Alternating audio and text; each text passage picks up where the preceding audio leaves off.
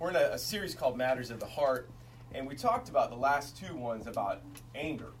In our hearts, we can house a lot of anger, and we can have anger. A lot of times we think of anger as something that we're expressing. It's rage, it's violence, but that's not necessarily anger. Anger in its core is something in our hearts, and it can be expressed through those things, but anger actually can be pushed down inside and come out in other ways as well. So if that sounds like something you want to go track back on, we'll have those you can listen to. But we're going to look at this morning the idea of gratitude and entitlement. And I cannot, by any stretch of imagination, comprehensively address this subject this morning. But I'm going to try to just look at a scripture that will show us something this morning. And I think that's the most important thing. We'll look at the Bible, learn from the Word of God, and see what we can learn about gratitude and entitlement. And again, there's a lot written on this. There's a lot to learn. But let's just look at this morning. We're going to look at Matthew 20. So if you have a Bible and you want to turn there, we're going to look at the parable of the workers in the vineyard.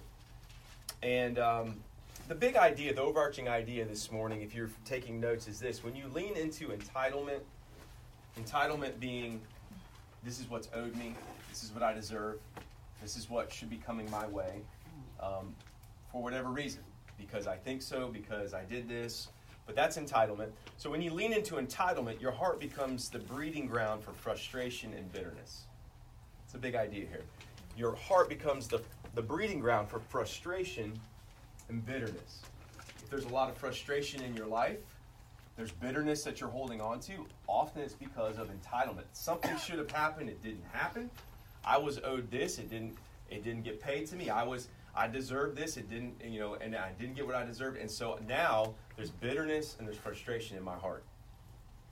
On the flip side, when you lean into gratitude, your heart becomes the breeding ground or the place for growth of grace and forgiveness. Grace and forgiveness. And I don't know if you know much about serving the Lord, but generally when the Bible talks about traits of people that are following after Jesus, grace and forgiveness are going to be a little bit above frustration and bitterness, right? Those are going to lead the way of a heart that's trying to follow the Lord. I mean, that's going to be something that will be a fruit of the Spirit working in our life is going to have some grace and forgiveness. And so we want that. Well, that's something we desire. If we're trying to follow Jesus, we should want to be people of grace, people of forgiveness. We don't always get it right. We don't always do it the way we should possibly, but that's where we're aiming. And so we're going to look at this story in a moment. But entitlement and gratitude both circle around the idea of how we view life. It's the lens in which we view life, both of them. And so how we adjust this lens at what's happening to us, what's happening around us, what's going on in the world, how we see the lens of all this stuff really does affect whether we feel entitled, frustrated, bitter, or we feel full of grace, full of love, full of gratitude, and full of mercy to others. I mean, it really does shape everything. I don't know if you guys, I always have to give basketball illustrations because I like basketball. So let me give you a basketball. Zion Williamson just signed, number one. You may follow basketball, NBA. Zion is from South Carolina, so maybe South Carolina people. I don't know. But he signed, I think he's going to get paid $20 million as a number one pick. That's okay. No, that's really good. I don't know if any of us here feel like we deserve $20 million. Maybe Darrell does. He's like, for all I've done in my life, I deserve $20 million. I just do. And I don't think a lot of people walk around thinking they deserve that. I deserve this great amount. Hey, I don't have huge expectations. I'm not entitled. But you know what we do? We want everything to be fair. Right? I don't deserve $20 million, but if David got $20 million and you got $20 million and you got $20 million, where's my $20 million? Right? We don't necessarily, in the whole light of the world, want all these things, but when it starts coming to comparison, we want things to be fair. So that's where it gets a little weird on our sense of entitlement, because we want life to work out in a sense that we think is fair. And you know what? Life is not fair. I hate to break that to you. I hope that's discouraging word for you this morning, but that's just the truth. Life isn't going to be fair. And you know what? This might be controversial, but God isn't fair. He's not fair. God is good. God is right. He's righteous, but he's not fair. Especially how we define fair. One more basketball illustration, we'll keep going on. So I was coaching my daughter yesterday in the rec game, and the other coach was upset because the referees were not calling the game fairly. You ever imagine that coaches would get upset because the referees, So the referee missed a traveling violation on somebody on my team, which they did. They committed the violation. So it was a travel. And the other coach was just upset. Like, this is horrible. How could you? I mean, this is 11 to 13-year-old girls. So this is for all the marbles here. Rec league in the summer for all the marbles. 11 to 13-year-old girls. This is huge. So she traveled. He didn't call it, and he was just giving this guy like, wow. And the guy said, "Well, do you want me to call every travel in this game?" And if you don't know anything about basketball, I apologize. But you want me to call every time somebody makes a mistake and the ball goes the other team? Do you want to do that? So he just starts doing that. And guess who was traveling the most in this game? The coach's daughter. So every time she got this poor little girl who was so cute. I mean, she was so sweet. But every time she get the ball, not my coach. My daughter doesn't travel. I already taught her that, But no, the other coach, she was a great little player, but she was young. And she hadn't learned everything, so she get the ball and kind of shuffle her feet around. And then, okay, I'm going to blow the whistle every time. That's how you want it. You want it to be fair. All right, guess how that worked out for you? It was kind of interesting. I was thinking of this message. Like, that's an interesting example of how we want everything to be fair. And then somehow it doesn't work out in our advantage when we want that. So we're going to look at this story. Matthew 20. I'm going to turn there. You can follow along. 20. We're starting verse 1. And this is... believed known as the parable of the workers in the vineyard. Is that what your Bible says? Yeah. Okay.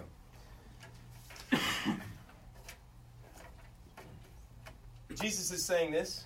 It's in red. If you have a Bible that gives it red, that means Jesus is talking. So this is a parable. He says, "For the kingdom of heaven is like a landowner who went out early in the morning to hire men to work in his vineyard. He agreed to pay them a denarius for the day and then sent them on into his vineyard." A denarius at that time was a typical day's wage. So I don't know what a day's wage today is. Let's just say, depending on what you do, there's different days' wages. But say they're making, for a round number, let's just say it's South Carolina day's wage. You're making $10 an hour. You're really just entry level. So you get $10 an hour. These guys, okay, sweet. They're working out in the vineyard. They're picking crops. $10 an hour. Sounds good to me. That's what you do. That's what you make. About the third hour, he went out and saw others standing in the marketplace doing nothing. He told them, "You also go and work in my vineyard, and I will pay you whatever is right." So they went. So he didn't do it the same way, right? Notice he didn't say what he was going to pay him, but whatever is right. He went out again in the 6th hour and the 9th hour and did the same thing. Okay, so he keeps going out, getting more people, different sort of situations going on. And then about the 11th hour, this is the last, the 12th hour, they're done. So they got 1 hour to work. You coming in at 4 o'clock.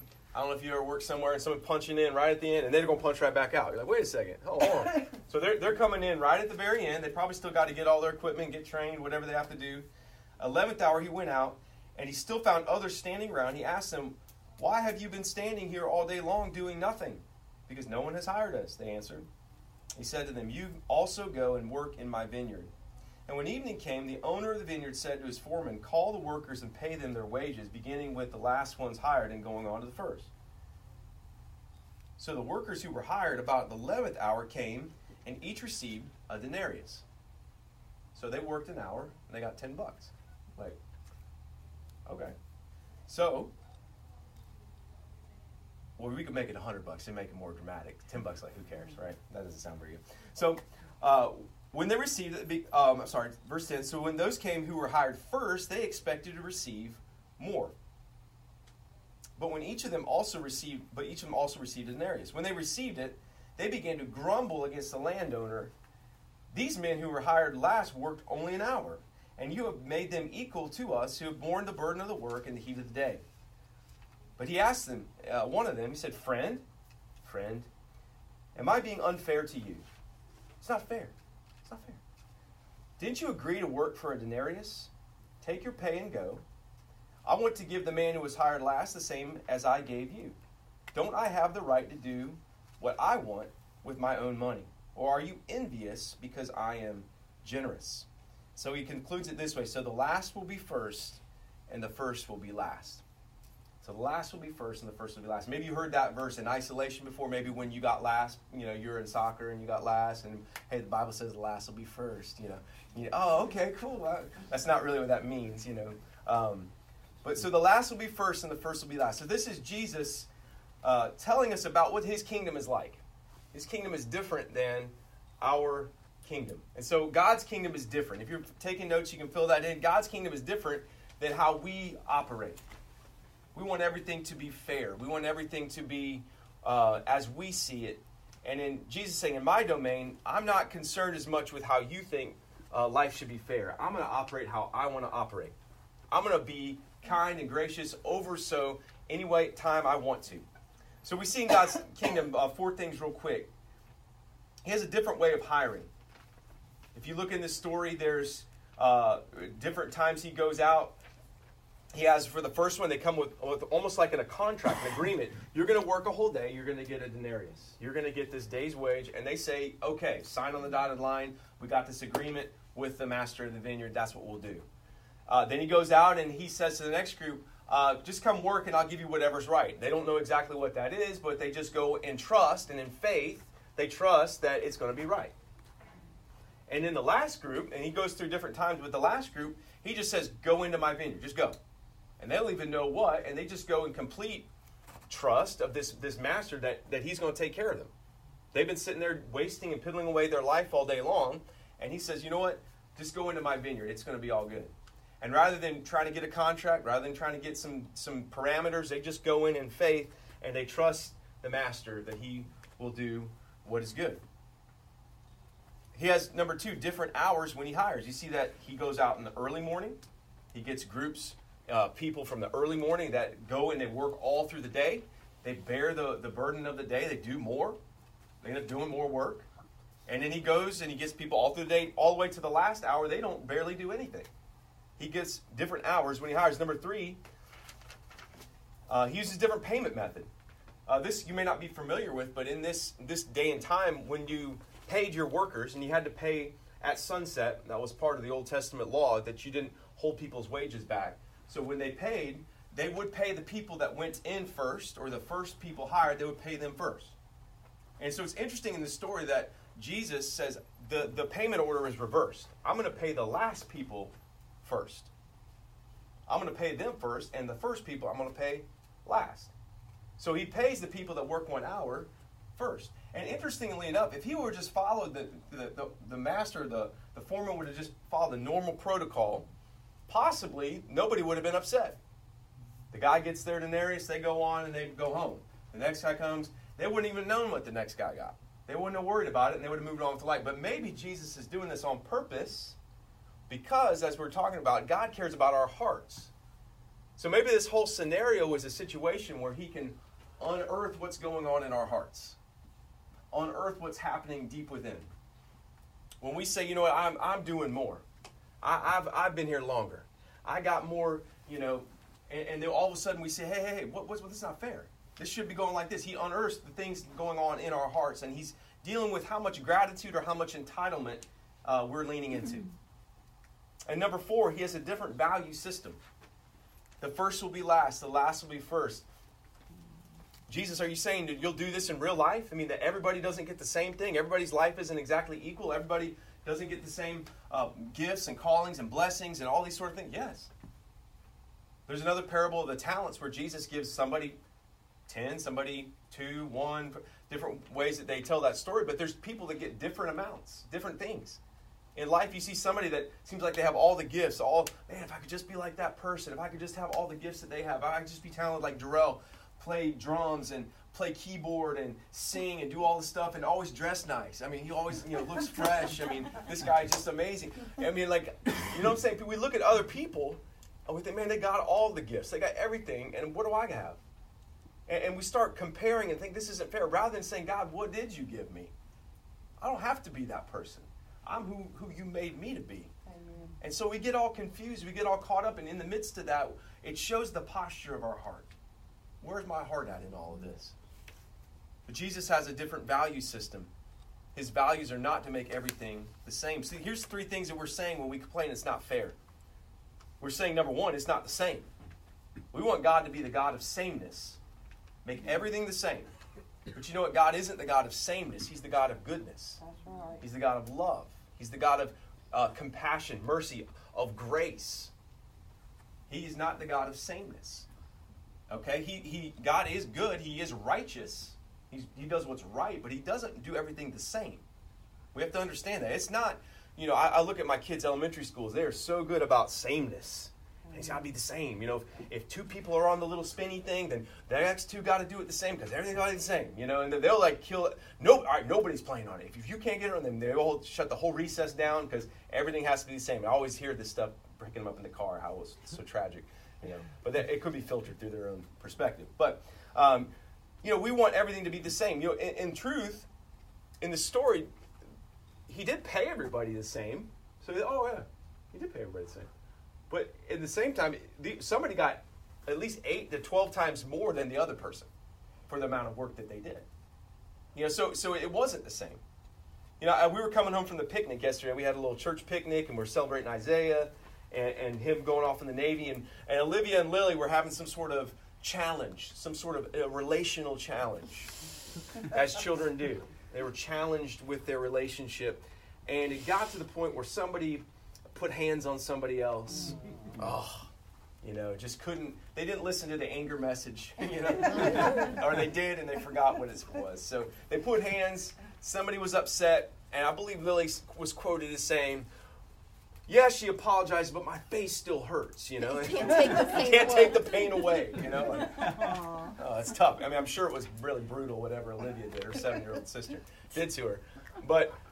Then she was upset and went further because we did not seem to punish to the degree that was needed to be punished. You never do. So we got this big, I said, this will be good for my message. I'm glad this is good. But we've got all this thing that we wanted. She wants some sort of the same, you do this and you never did this and I don't do. And the whole world was out of balance because there wasn't sameness. There wasn't, and we tried to explain to her, well, your sister is 7. You're 11. Cecilia, she's almost 16. We can't always treat everybody the same. I don't give the car keys to Olivia and say, why don't you go? You know what I'm saying? So we try to get everything the same in our perspective, but everybody's not the same. And we're not all in the same place of life. We're not all in the same spot. And so sometimes that's so easy for us, okay, but maybe not. We think a child, they should be able to get that. But sometimes we don't get that. We want God to be the God of sameness, but he's not. He gives us all different talents and abilities. Number 2 here, our values. We're saying when it's not fair, our values and our views are not valued. This is what I value. This is how I view it, and you're not viewing it that way, so that's not fair. I see it this way. You should punish them like that. This should be See, that makes sense to me, right? That means it's fair because it makes sense to me. Well, really, maybe there's another angle, another perspective, another side to the story. And what we're saying often is you're not taking my view. You're not taking my value. Number 3, our expectations were not fulfilled. I was listening to a teaching the other day, and the guy was talking about leadership, and he said, often the gap between our expectations and reality, what we call that the gap between our expectations, what we expect, and what really happens is frustration. The larger the gap, the more frustration. If I expect to come in, in this church, and when I come in, I expect there to be some words. First 2 songs, 1 words. Churches should have words up there. I don't even know these songs. I'm frustrated. What is wrong with these people? They should get their act together. Well, yeah, we should, and we should have some words. But if you got that high standard, man, I'm coming to a church. They got to have this, and they didn't have it. I'm frustrated. I went to this. You go to the drive-through. Depends on where you're going. You have different expectations. I'm going to Chick-fil-A. It's going to go quick. It's going to be all right. There's going to be 1,000 cars there, but it's going to go quick. I go to Taco Bell. I've already adjusted my expectations. It's going to take 30 minutes. You go right through the drive-thru. It just is. And Dane, he adjusted his expectation. Now he's going to get a hair in his food. So now it's all, even when you do that, it's all good. I already expected that, so it's good. So the gap between our expectations and reality is something we call frustration. So if our expectations aren't fulfilled, a lot of times we think, this just isn't fair. I've been waiting here 3 minutes. And I'm frustrated. It's tough. We start getting, this isn't fair. What's going on here? They came after me and they got seated at the table. You guys work in the restaurants, people get all gripey and stuff, right? Yep. Our expectations weren't fulfilled, and so we're frustrated. This isn't fair. And time is amplified, too. Mm-hmm. So if they wait 5 minutes, we waited here 30 minutes. It makes a better story. Yeah. It makes it better. Because it sounds kind of ridiculous when you say, I waited 5 minutes. Yeah. So here's the point. I want to get on to this. This story is interesting because I think there's an answer to our desire for fairness, to how we lean into entitlement or gratitude. There's an answer in this passage that help us posture our hearts in the right direction. I think it's honestly, like I said, when he reversed and put the first last and the last first, I think Jesus is creating a situation that unveils our hearts. Mm-hmm. And so I think the question would be, who do you most relate to in this story? If you were to take a second and really think about this, which group of people do you most relate to? Often, let me be honest, most of us relate to the first group hired. If you were to be honest. Maybe if not the first, maybe the second, but, hey, I've been doing some stuff. I've been serving the Lord. I've been a pretty good person. I try to do what's right. I recycle. I do, I don't, on and on and on we go. I'm not like them. I didn't kill anybody. I didn't do this. We kind of put ourselves in that first group. I've been bearing the work of the day. I've been doing this and doing that. And if you're not careful, this is why a lot of people are turned off by church sometimes, because there's a lot of people that are the first group people in the church that have been doing this a long time, and they're a little bit frustrated, a little bit upset. They're a little bit, this is getting tough. This is getting hard. This is getting challenging. People come in and they're like, oh my goodness, why are these people so mad? What's the deal here? And Jesus, I believe, wants to unearth our hearts because he cares about our hearts. He wants us not to lean into entitlement. That we've been doing this and we've been doing that and we deserve this and we deserve that and it's not fair and it's all this and that. And we get so much in our hearts of complaining and comparing. He wants us to lean into gratitude. Look at the last group. The last group just comes in, they barely do anything, and they're like, are you kidding me? I get a whole day's wage for that? Like, what? Like, man, I gotta come back here. I gotta go back to this guy. This guy's amazing. He's full of grace. He's full of love. I barely did anything. Look at all that I got. I was sitting here wasting my life in the marketplace, and he came and pulled me out of that, and look what I have now. I barely did anything, and he gave me everything. This is a different perspective. See, the truth is, we're all last group people. We're all last group people, but we want to associate with the first group. Because the truth is, God has given us so much. He's blessed us. He's poured into our lives way more than we deserve. But when we start to believe that we're the first group, that we've been doing this, we've been bearing the weight of the work, and I've been serving the Lord for 37 years, and what happens is our heart leans into entitlement. But when we can continue to identify with that last group, God, everything I have is by grace. Everything that I have is what you've given me. Everything is a blessing. It's not what I deserve. It's not what you owe to me, but it's because of your goodness that I have what I have. That, I believe, is the solution. If you look in this story, which group is the most frustrated? The first group is the most frustrated. And why is that? I think because they want to relate to God under a contract. You could call this group the law group if you want to put it through an Old Testament lens. This is the group that says, God, I did this, you pay me that. If I live up to this, then God owes me this. I'm under agreement with God. God, bye guys. See you guys. This is the group that has an agreement. The last group is by grace. They say, you know what? I don't even know what I deserve because he just called me in here and he's been so good to me. He's blessed me. It's not God owes me, but it's wow. Look what he's done. You think of the Apostle Paul, and as we kind of wrap this up, the Apostle Paul, he was a pretty integral part of the New Testament church. In fact, if you know that, he wrote 2/3 of the New Testament. As somebody who had that sort of status, that sort of position, he could have been somebody that kind of flaunted that and said, you know what, I've been doing all this, I've been writing letters, I've been bearing the weight. And sometimes you read some of the things that he said, and he lets people know. But the truth is, at the same time, he always kind of gets back to the place of, no, I'm not the greatest. I'm the worst. Look at this. 1 Corinthians 15:9. He says, for I am the least of the apostles, not even deserve to be called an apostle. I'm the least of the apostles. I'm not the first hired, greatest apostle writing the New Testament. Look at me. I'm the least. That's the posture of his heart. Not I'm the best. I'm the least. Look at me. I don't even deserve to be here. Look at 1 Timothy 1:15. It says, here's a trustworthy saying that deserves full acceptance.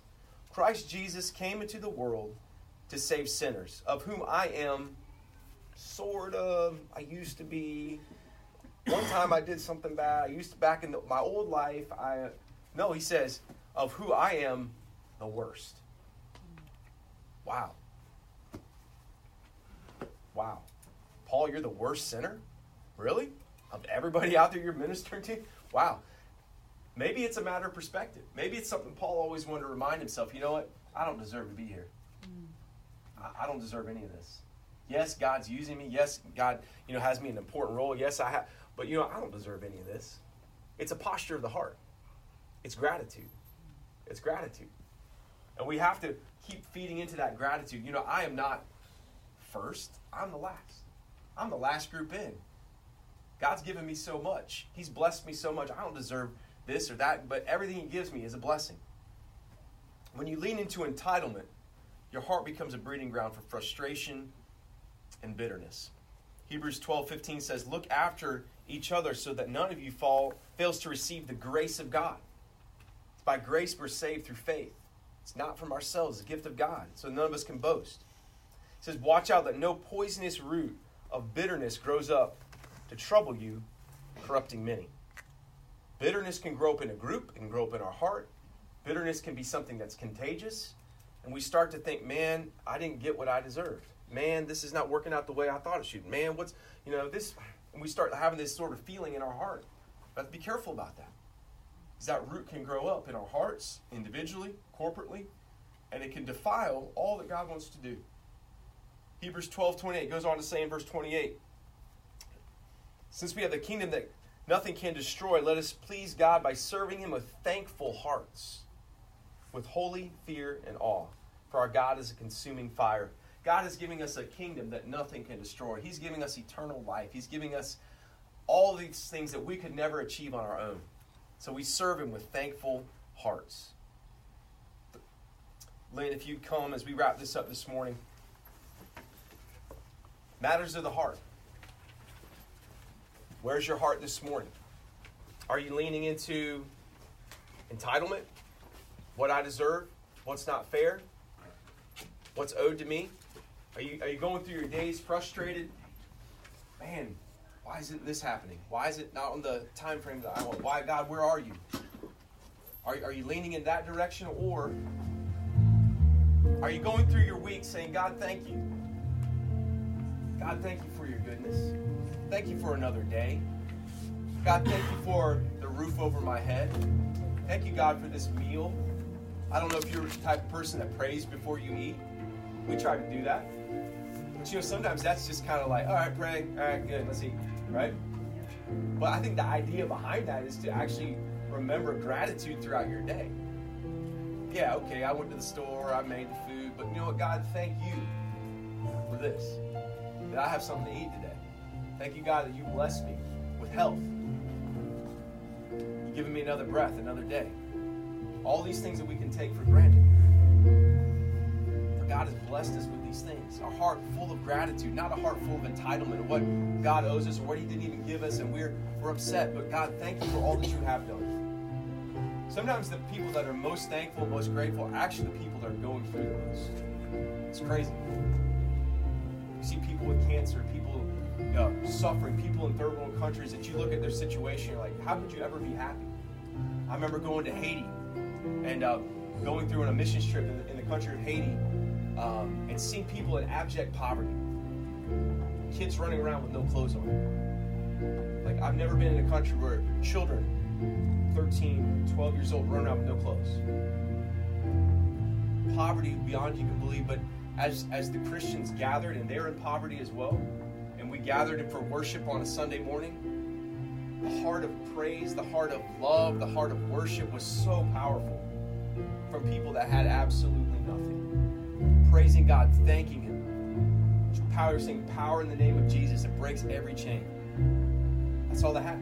The name of Jesus. They didn't have anything. But that was enough. It was enough for them to sing. It was enough for them, their hearts to be glad and rejoice. So this morning, I want you to consider, where's the posture of my heart? Which way am I leaning? Did I come in here leaning kind of like, man, there's some things that are just not right. My life's not fair. I'm going through this. I'm going through that. Man, I'm just kind of frustrated. I'm bitter because of these situations. Or, God, thank you. Thank you for your goodness. Thank you for your grace. Thank you, God, for my family. Thank you, God, for where I'm at. Maybe everything's not how I would desire. But, God, thank you for being good always. If you would stand to your feet, we're going to sing this song as we conclude.